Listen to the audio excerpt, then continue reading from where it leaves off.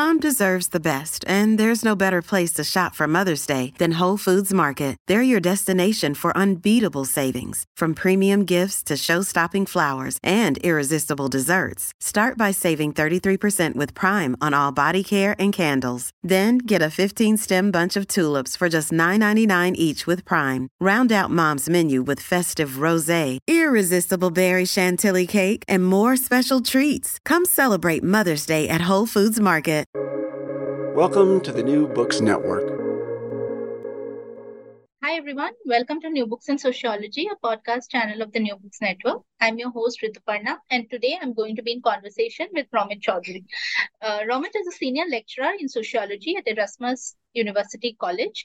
He's an urban sociologist interested in public transport, masculinities, conviviality, and everyday life in cities. His monograph, City of Men, Masculinities and Everyday Morality on Public Transport, is an ethnography of the laboring lives of public transport workers in Kolkata and their interactions with commuters and traffic police.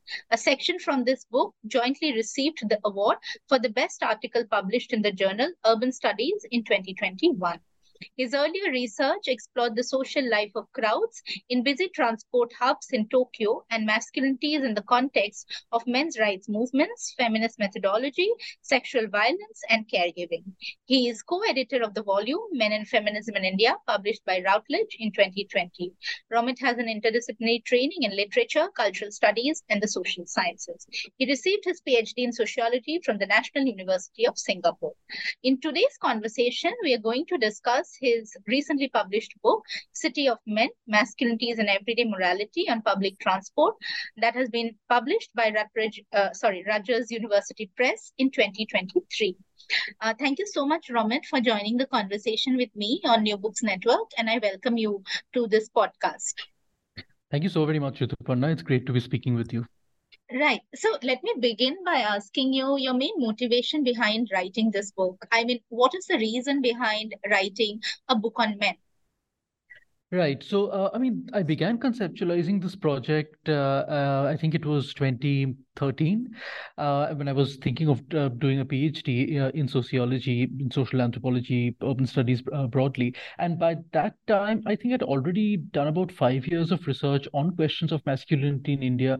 I'd done a project on sociability and leisure practices of men in urban West Bengal, and I'd also done a project on men's rights movements, anti-feminist men's rights movement in India. And I was very keen to continue my work and research interest in masculinity, but I also was thinking of how I could tie it with my other interest, and that is city life, and especially public transport, which has personally played a big role in how I experience cities. And I was trying to familiarize myself with the feminist urban studies literature, and of course, we know from that very rich body of scholarship that cities are, for the most part, made by men for men. They are deeply patriarchal spaces. They are male spaces. And I was interested to build on this insight, build on this vast body of scholarship by centering men's lives in the city and really thinking about what a focus on practices of masculinity can tell us about how cities become these male spaces that we know them to be. And I think the focus on public transport, which I eventually ended up pursuing, that has to do with a couple of reasons. One is that, as you know, from at least December 2012, there's been a lot of public discussion on violence against women, especially in moving vehicles, so buses, taxis, so metro, so on and so forth. And also ideologically, while women are routinely tied to stasis, to dwelling, masculinity is ordinarily associated with mobility, with being footloose. And I wanted to explore some of this dynamic in my research. So that's how I came to conceptualize this project. All right, very interesting. So could you talk a little bit about your field and the methods that you have used? How did you choose your target group? Yeah, so this project is entirely based in Calcutta, and I did interviews and ethnography in spaces of commuting, specifically the auto rickshaw, the taxi, and I looked at their interactions among each other and also with commuters and with traffic police. So in terms of my primary data source units, so to speak. These were three groups of workers that are almost entirely comprised of men and who spent really all their working hours in the urban outdoors. So unless there's some really very pressing demands on their time, typically auto rickshaw drivers, taxi drivers don't take any days off. So my way of doing research, this research ethnographically, was really I couldn't really schedule interviews with them. So the only way for me to speak to them was to travel alongside them as they were doing their work. So I had to sit next to an auto rickshaw driver and speak to him about his experiences of driving in the city, of living in the city, as he was driving an auto rickshaw. So on the one hand, this of course was somewhat physically challenging, and there were a couple of accidents that I was also in. I was lucky enough to escape relatively unharmed, but it also had some uses. It had some value. For instance, as I was driving, as I was rather riding alongside the auto rickshaw driver, for instance, they would often notice certain spots in the neighborhood, certain locations in the neighborhood, and that would spark a trail of memory for them. So they would tell me that, yeah, this spot which we are just passing through, this is something very important and memorable had happened. And then he would launch into an entire anecdote about exactly what had transpired there. So in this way, certain locations in the neighborhood along the way automatically served as pegs for memory, which I think really helped me to elicit rich data. So in addition to these interviews, I also did participant observations. So I traveled in these auto rickshaws, in taxis as a passenger, and took elaborate notes of the kinds of interactions and the kind of spatial dynamics of these spaces on the move. I also did ethnographies of traffic training workshops with traffic police, both traffic police being trained and also traffic police training these auto rickshaw drivers and taxi drivers to drive more safely. So yeah, these are some of the methods that I used for this project. Right. So do you think that your own positionality impacted the research in any way? Well, certainly. And I think in response to your previous question, I would also add, Rituparna, that I was also quite influenced by literary studies in the way in which I did ethnography, particularly this idea of surface reading, which certain literary scholars have been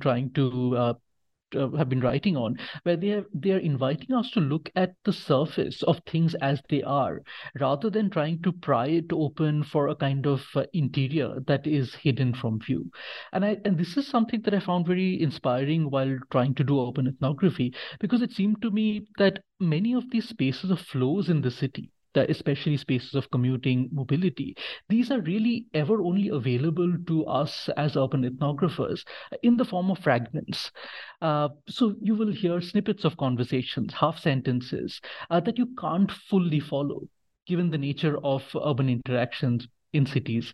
So this whole idea of surface reading is something that I really try to follow while doing ethnography, rather than aim for some kind of holistic depth, as it were. But in terms of positionality, most certainly the fact that I'm a cisgender male, I definitely had relatively easier access to many of these urban sites, which I think a woman or a gender non-conforming researcher would very much struggle to enter. So sites like a roadside tea stall, say where a lot of these auto rickshaw drivers, taxi drivers would hang out. Say taxi drivers sitting together and playing cards. These are spaces that I would say I had relatively easy access to, simply because I'm a cisgender male. And also things like stories about these drivers' sexual lives, a lot of body sexual humor. These are narratives that I was able to access, I think, precisely because of my positionality as a cisgender male. But then again, as a middle class person, I also share a lot of the animosity that a lot of urban middle classes have towards working class communities in the city. So on the one hand, while me being a cisgender male gave me access to this group of workers, my positionality meant that I also had to be very alert and cautious about some of my assumptions vis-a-vis the people that I was speaking with. So yes, I think this is how I would reflect on my positionality. Again, very interesting. So Of course, there have been previous works on public spaces and the relationship with gender. But from your own work, if you could talk about the relationship between cities as public spaces and how they become gendered, using a few examples. Yes. So as I said before, definitely I've been very, very inspired by the very vast and rich literature in urban studies, in feminist urban studies in particular, and also masculinity studies. And I try to bring these two bodies of scholarship into conversation in this book. And I would say that a very important insight that has come out of feminist urban studies is that women's fear of violence, sexual violence, and physical violence often manifests itself in spatial terms. So, feminists have really shown us how the city is produced as a male space through violence, but also through exclusions of access to a number of urban resources. And I'm really trying to build on that body of scholarship here in this book by focusing on cooperation. So, what I'm trying to say in this book, and certainly men's lives in this city gave me a lot of material to cultivate this argument, that the city is able to produce itself as a male space, not only through violence and exclusion, but also through very everyday, seemingly innocuous gestures of cooperation between men, but also across genders. And the book is full of these moments of cooperation and conviviality through which the city scripts itself as a male space. So, and I think another question that I try to address in this book, which has vexed feminist urban scholars uh, for many years, is why is it that cities don't change to become more gender progressive? Why is it that even though they change, the city finds ways of scripting itself as male, as patriarchal across these changes? Why is that the case? And I think my answer to that question, which of course is necessarily a partial one, is the role of everyday morality. That everyday morality plays a very strong structuring influence on men's lives in the city, and it also ties them to certain traditional roles that then end up producing public spaces of the city, different urban spaces, as inhospitable to women. So I think the book provides many such ethnographic instances where we come to see this kind of cooperative gestures producing the city in patriarchal ways. Right.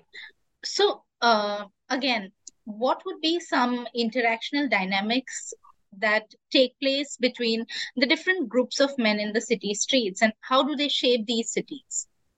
Right. I think, one example, and again, following off from your previous question, one example that I can think of on the question of morality and the scripting of the city as patriarchal space is how the body of these public vehicles, say the auto rickshaw or the taxi, how the body of these vehicles are routinely interpolated through moral terms.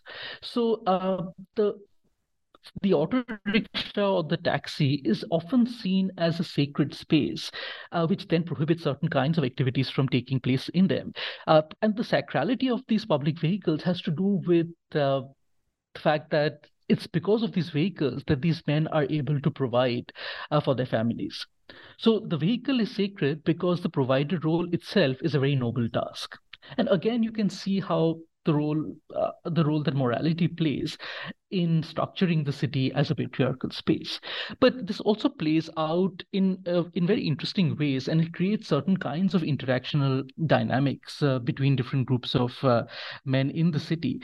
And so, for instance, one way in which these interactions happen has to do with the different territories of auto rickshaws and taxis in Calcutta. So something that is perhaps a bit distinctive about auto rickshaws in Calcutta is that unlike in the other so-called tier one cities of India, in Calcutta, the auto rickshaw plies on a designated route. So they don't have access to the city at large, but they have a fixed route that they ply back and forth on. And the taxi, of course, has access to the city at large. And another key difference is that auto rickshaw drivers are primarily so-called local men. They are Bengali men, whereas the taxi driver is largely a migrant from rural Bihar. So these different identities play out in quite compelling ways in how these different groups of transport workers interact with one another. So, for instance, taxi drivers often feel very vulnerable to the social power of auto rickshaw drivers. So, for instance, precisely because auto rickshaw drivers move in a herd, as it were, they move in a group on designated paths, they have a certain kind of group power that the solitary taxi driver does not have. So there were many stories of taxi drivers being beaten up by a group of auto rickshaw drivers, and the taxi driver felt that he couldn't do anything to really protect himself because he's alone. A, he's a migrant, and B, the nature of his work is solitary.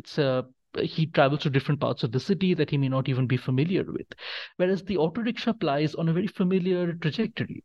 So this creates interesting dynamics of power between these two groups of working class men in the city. You also have I also realized that the neighborhood functions as a particular kind of resource for these working class men, particularly for auto rickshaw drivers. So, for instance, a lot of these auto rickshaw drivers that I spoke to, they grew up, they drive the auto rickshaw in neighborhoods that they grew up in. So, by dint of having grown up in the neighborhood where they're currently working in, they exercise a certain kind of right to the city that, at least to these neighborhood spaces, that the migrant taxi driver is unable to. So, for instance, if a auto rickshaw driver is intercepted by a traffic police personnel, he might bargain with the traffic police by saying, "Sir, please don't find me here. Please don't find me. Please don't give me a hefty fine here. This is a neighborhood that I grew up in. Look at this field. I used to play football here. Please don't find me here. It doesn't seem right." So this kind of language is not available to the taxi driver, which again creates an interesting dynamic, really a hierarchical relationship, so to speak, between the migrant taxi driver and the so-called local auto rickshaw driver in Calcutta. How do these groups look at and understand the presence of women in the streets? Yes, as you can imagine, a great deal of my conversations with transport workers was about how they read and understand the presence of women on city streets. And here, of course, as expected, there is actually a wide diversity of attitudes among these groups of men to women's presence in the city. And there's a fair bit of overtly patriarchal reactions, like expecting women to stay at home. But there are also some other attitudes. So, for instance, a number of auto rickshaw drivers quite vocally protest when their women passengers are touched without consent by co-male passengers. And their reasons for protesting vary. So it could be because they have pro-feminist ideas about consent. So it's wrong because these women have not agreed to this kind of sexual contact. But it's also often for commercial reasons. So they protest because they know that if women feel uncomfortable in their vehicles, then they will not avail of the service, which will then harm business. But it also appeals to a male protectionist logic that she's someone's daughter, she's someone's wife, she's someone's sister, and hence she deserves to be protected. And interestingly enough, these drivers of public vehicles also feel threatened by certain kinds of women in public spaces. For instance, I heard a lot of stories, and this is particularly from taxi drivers, about women who are supposedly part of gangs of robbers.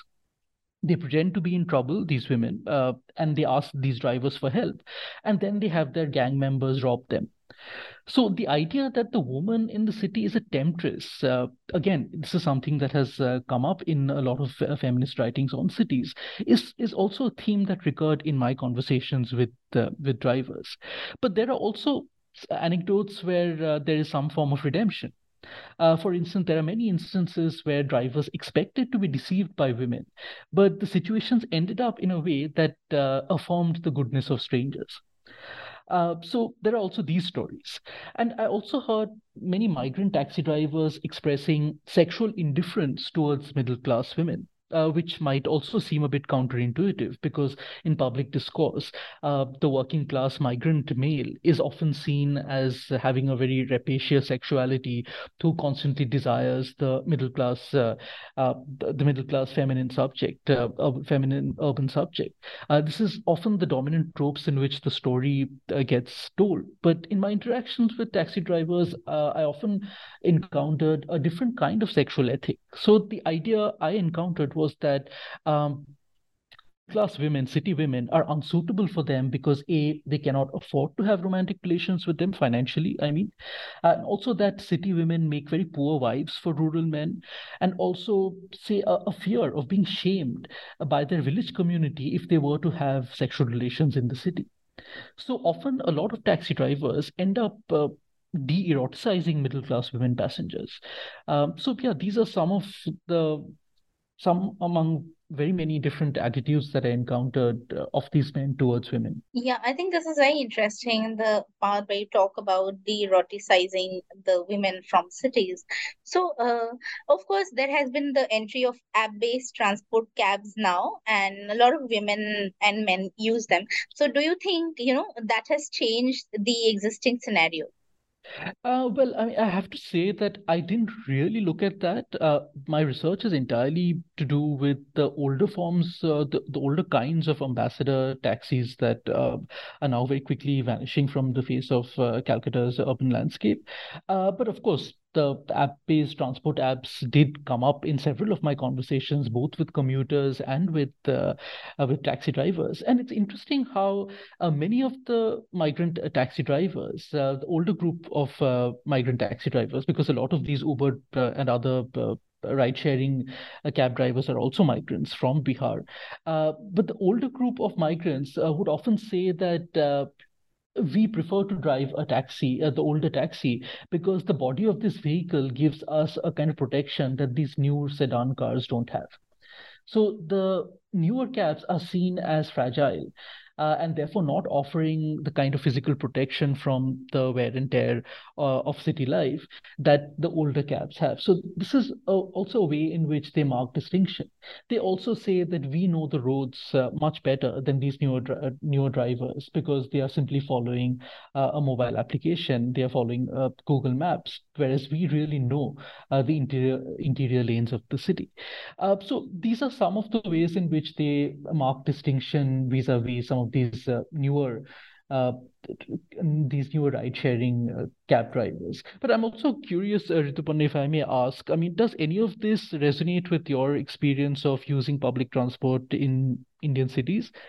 Yeah, so what I feel is what the so-called traditional drivers that you mentioned and their assumption that they know the routes very well and others are following the Google Map is quite true. Because if you look at many of these drivers, even in Delhi, they'll say that we go by the map. We don't know otherwise what is to be done. We just follow the map. So they're trained to follow the map. But I've also seen that a lot of women are particularly more confident or rather more easy with using app based taxis in the night because they feel that there is some accountability of the company, let's say the Uber or Ola, which will give them some protection because there is a safety button that you can press on your phone or the map that you can follow. So I have heard women talk about safety in terms of technology, that they trust the map or they trust that this company is going to come to their rescue. So it's an Right. interesting kind of dynamic to be found when we think about using cabs that are run through these apps. I see. Yeah, I also feel that when it comes to technology and the apps, one reason that has aided their growth in cities like Delhi is that you can pay through digital means of money. And in India, we have something called UPI, which makes it very easy for payment to be transferred, even if you don't have cash. Whereas, taxis that are not run by apps, they generally ask for cash. So I also feel that this digital mode of payment has facilitated the entry of these app based cabs in cities like Delhi. I see. Yeah. So yeah, that. Also, Romit, what do you think is the role of the traffic police in all of these? Well, I think the traffic police has a really interesting part in how the city gets written and composed as a patriarchal space. Uh, and one way in which that happens is that I found that the norms of heteronormative masculinity really functions as a kind of invisible principle that guides how urban traffic is governed.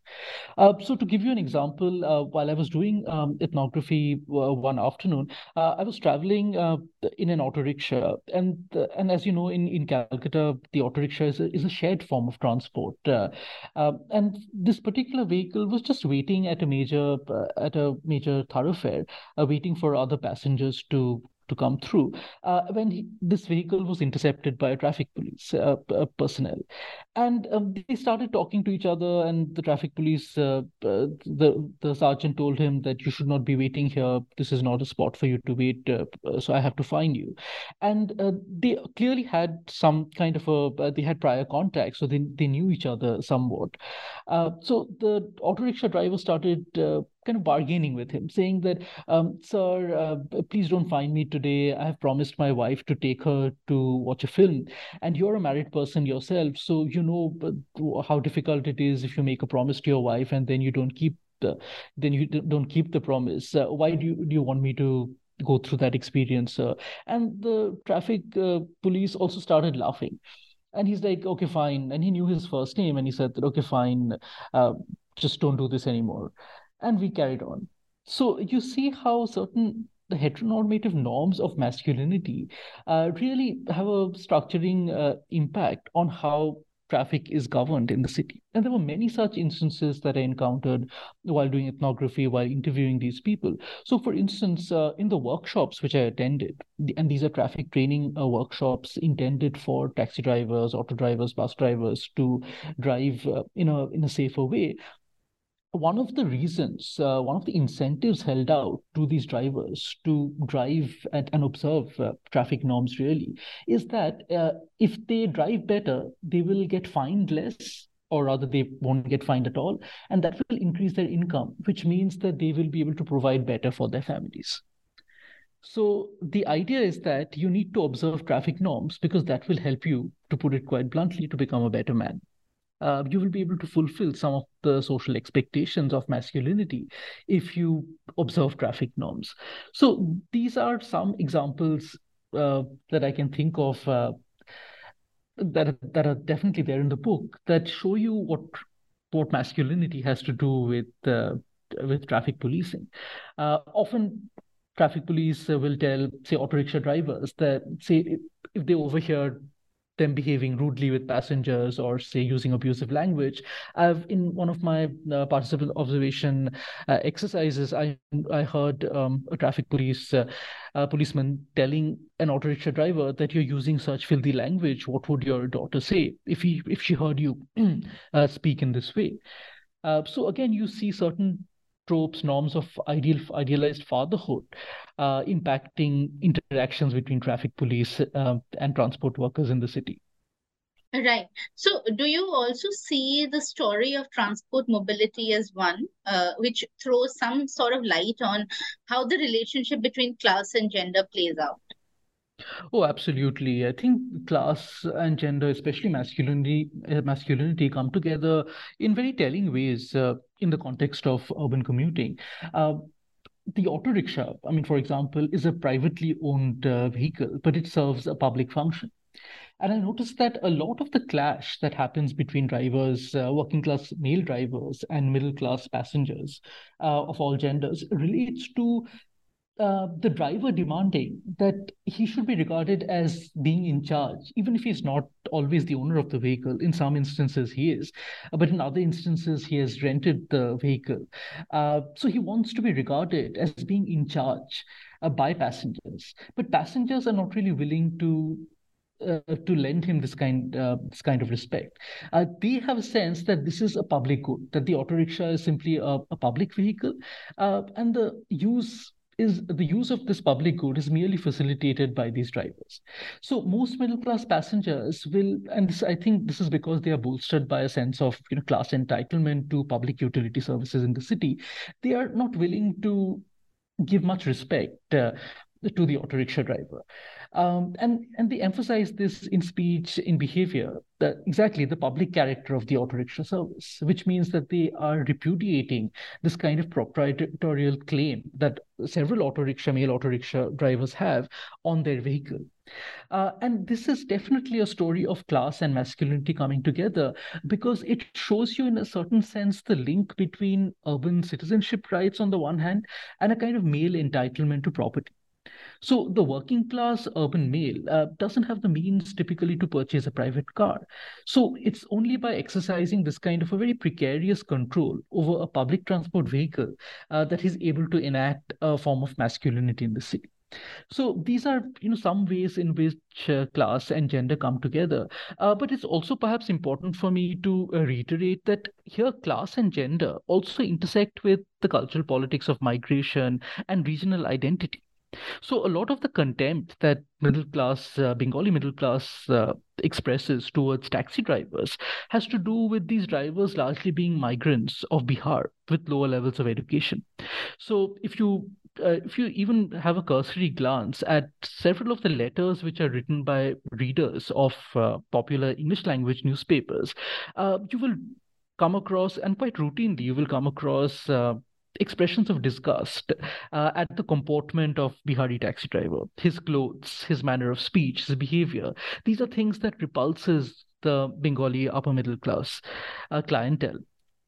And this is very much in contrast with attitudes to the Sikh community, which earlier used to provide the majority of taxi drivers in Calcutta.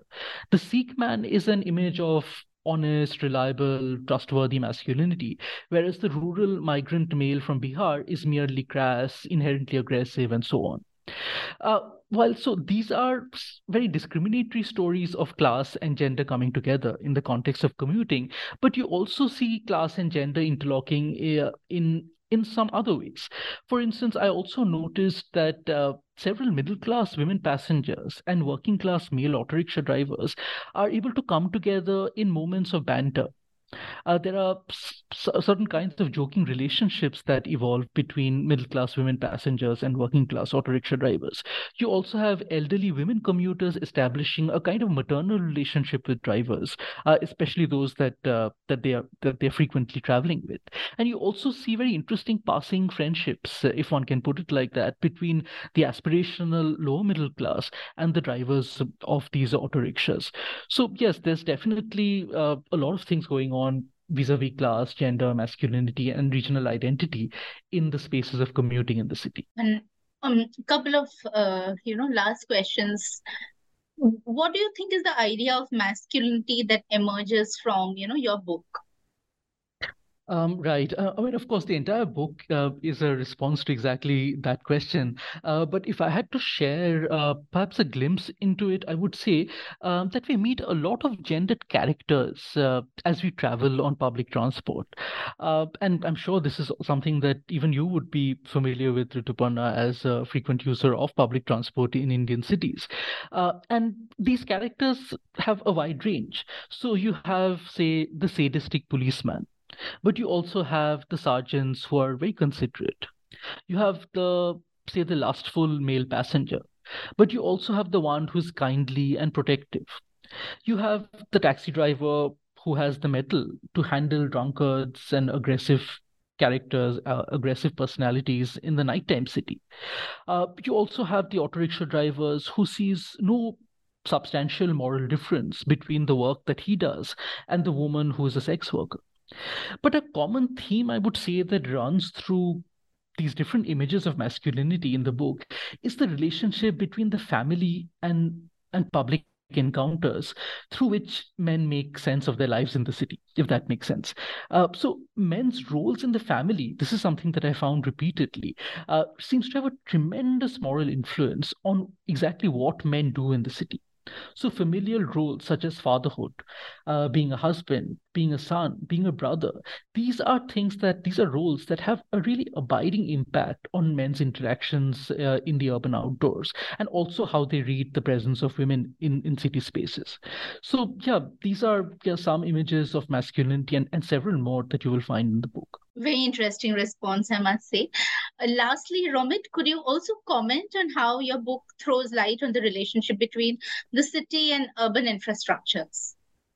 Right. So, I mean, I think the book definitely tries to come up with it tries to explore, let's put it that way, the relationship between urban infrastructure and cultures of masculinity. And here it's important to draw a distinction that urban scholars have drawn our attention to between physical infrastructures and social infrastructure.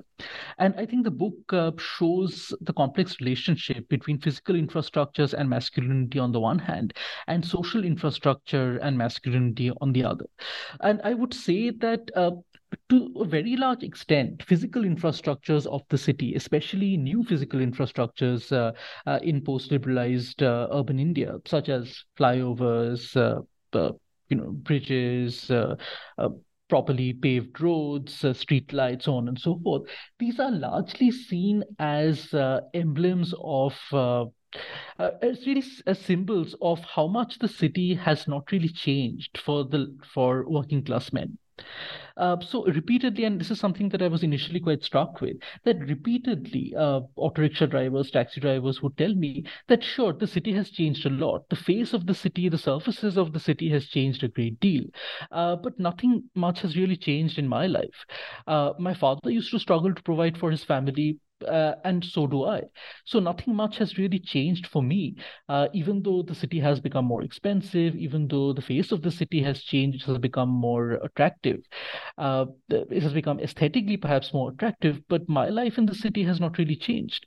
And here again, it tells you a great deal about the relationship between masculinity and urban infrastructure when you realize that men are reading infrastructures through the trope of the breadwinner role, that their lives in the city is really being read and interpreted through their lives as family members, especially as providers.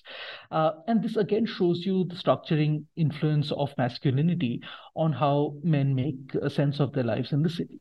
But there's also a story to be told of social infrastructure and masculinity.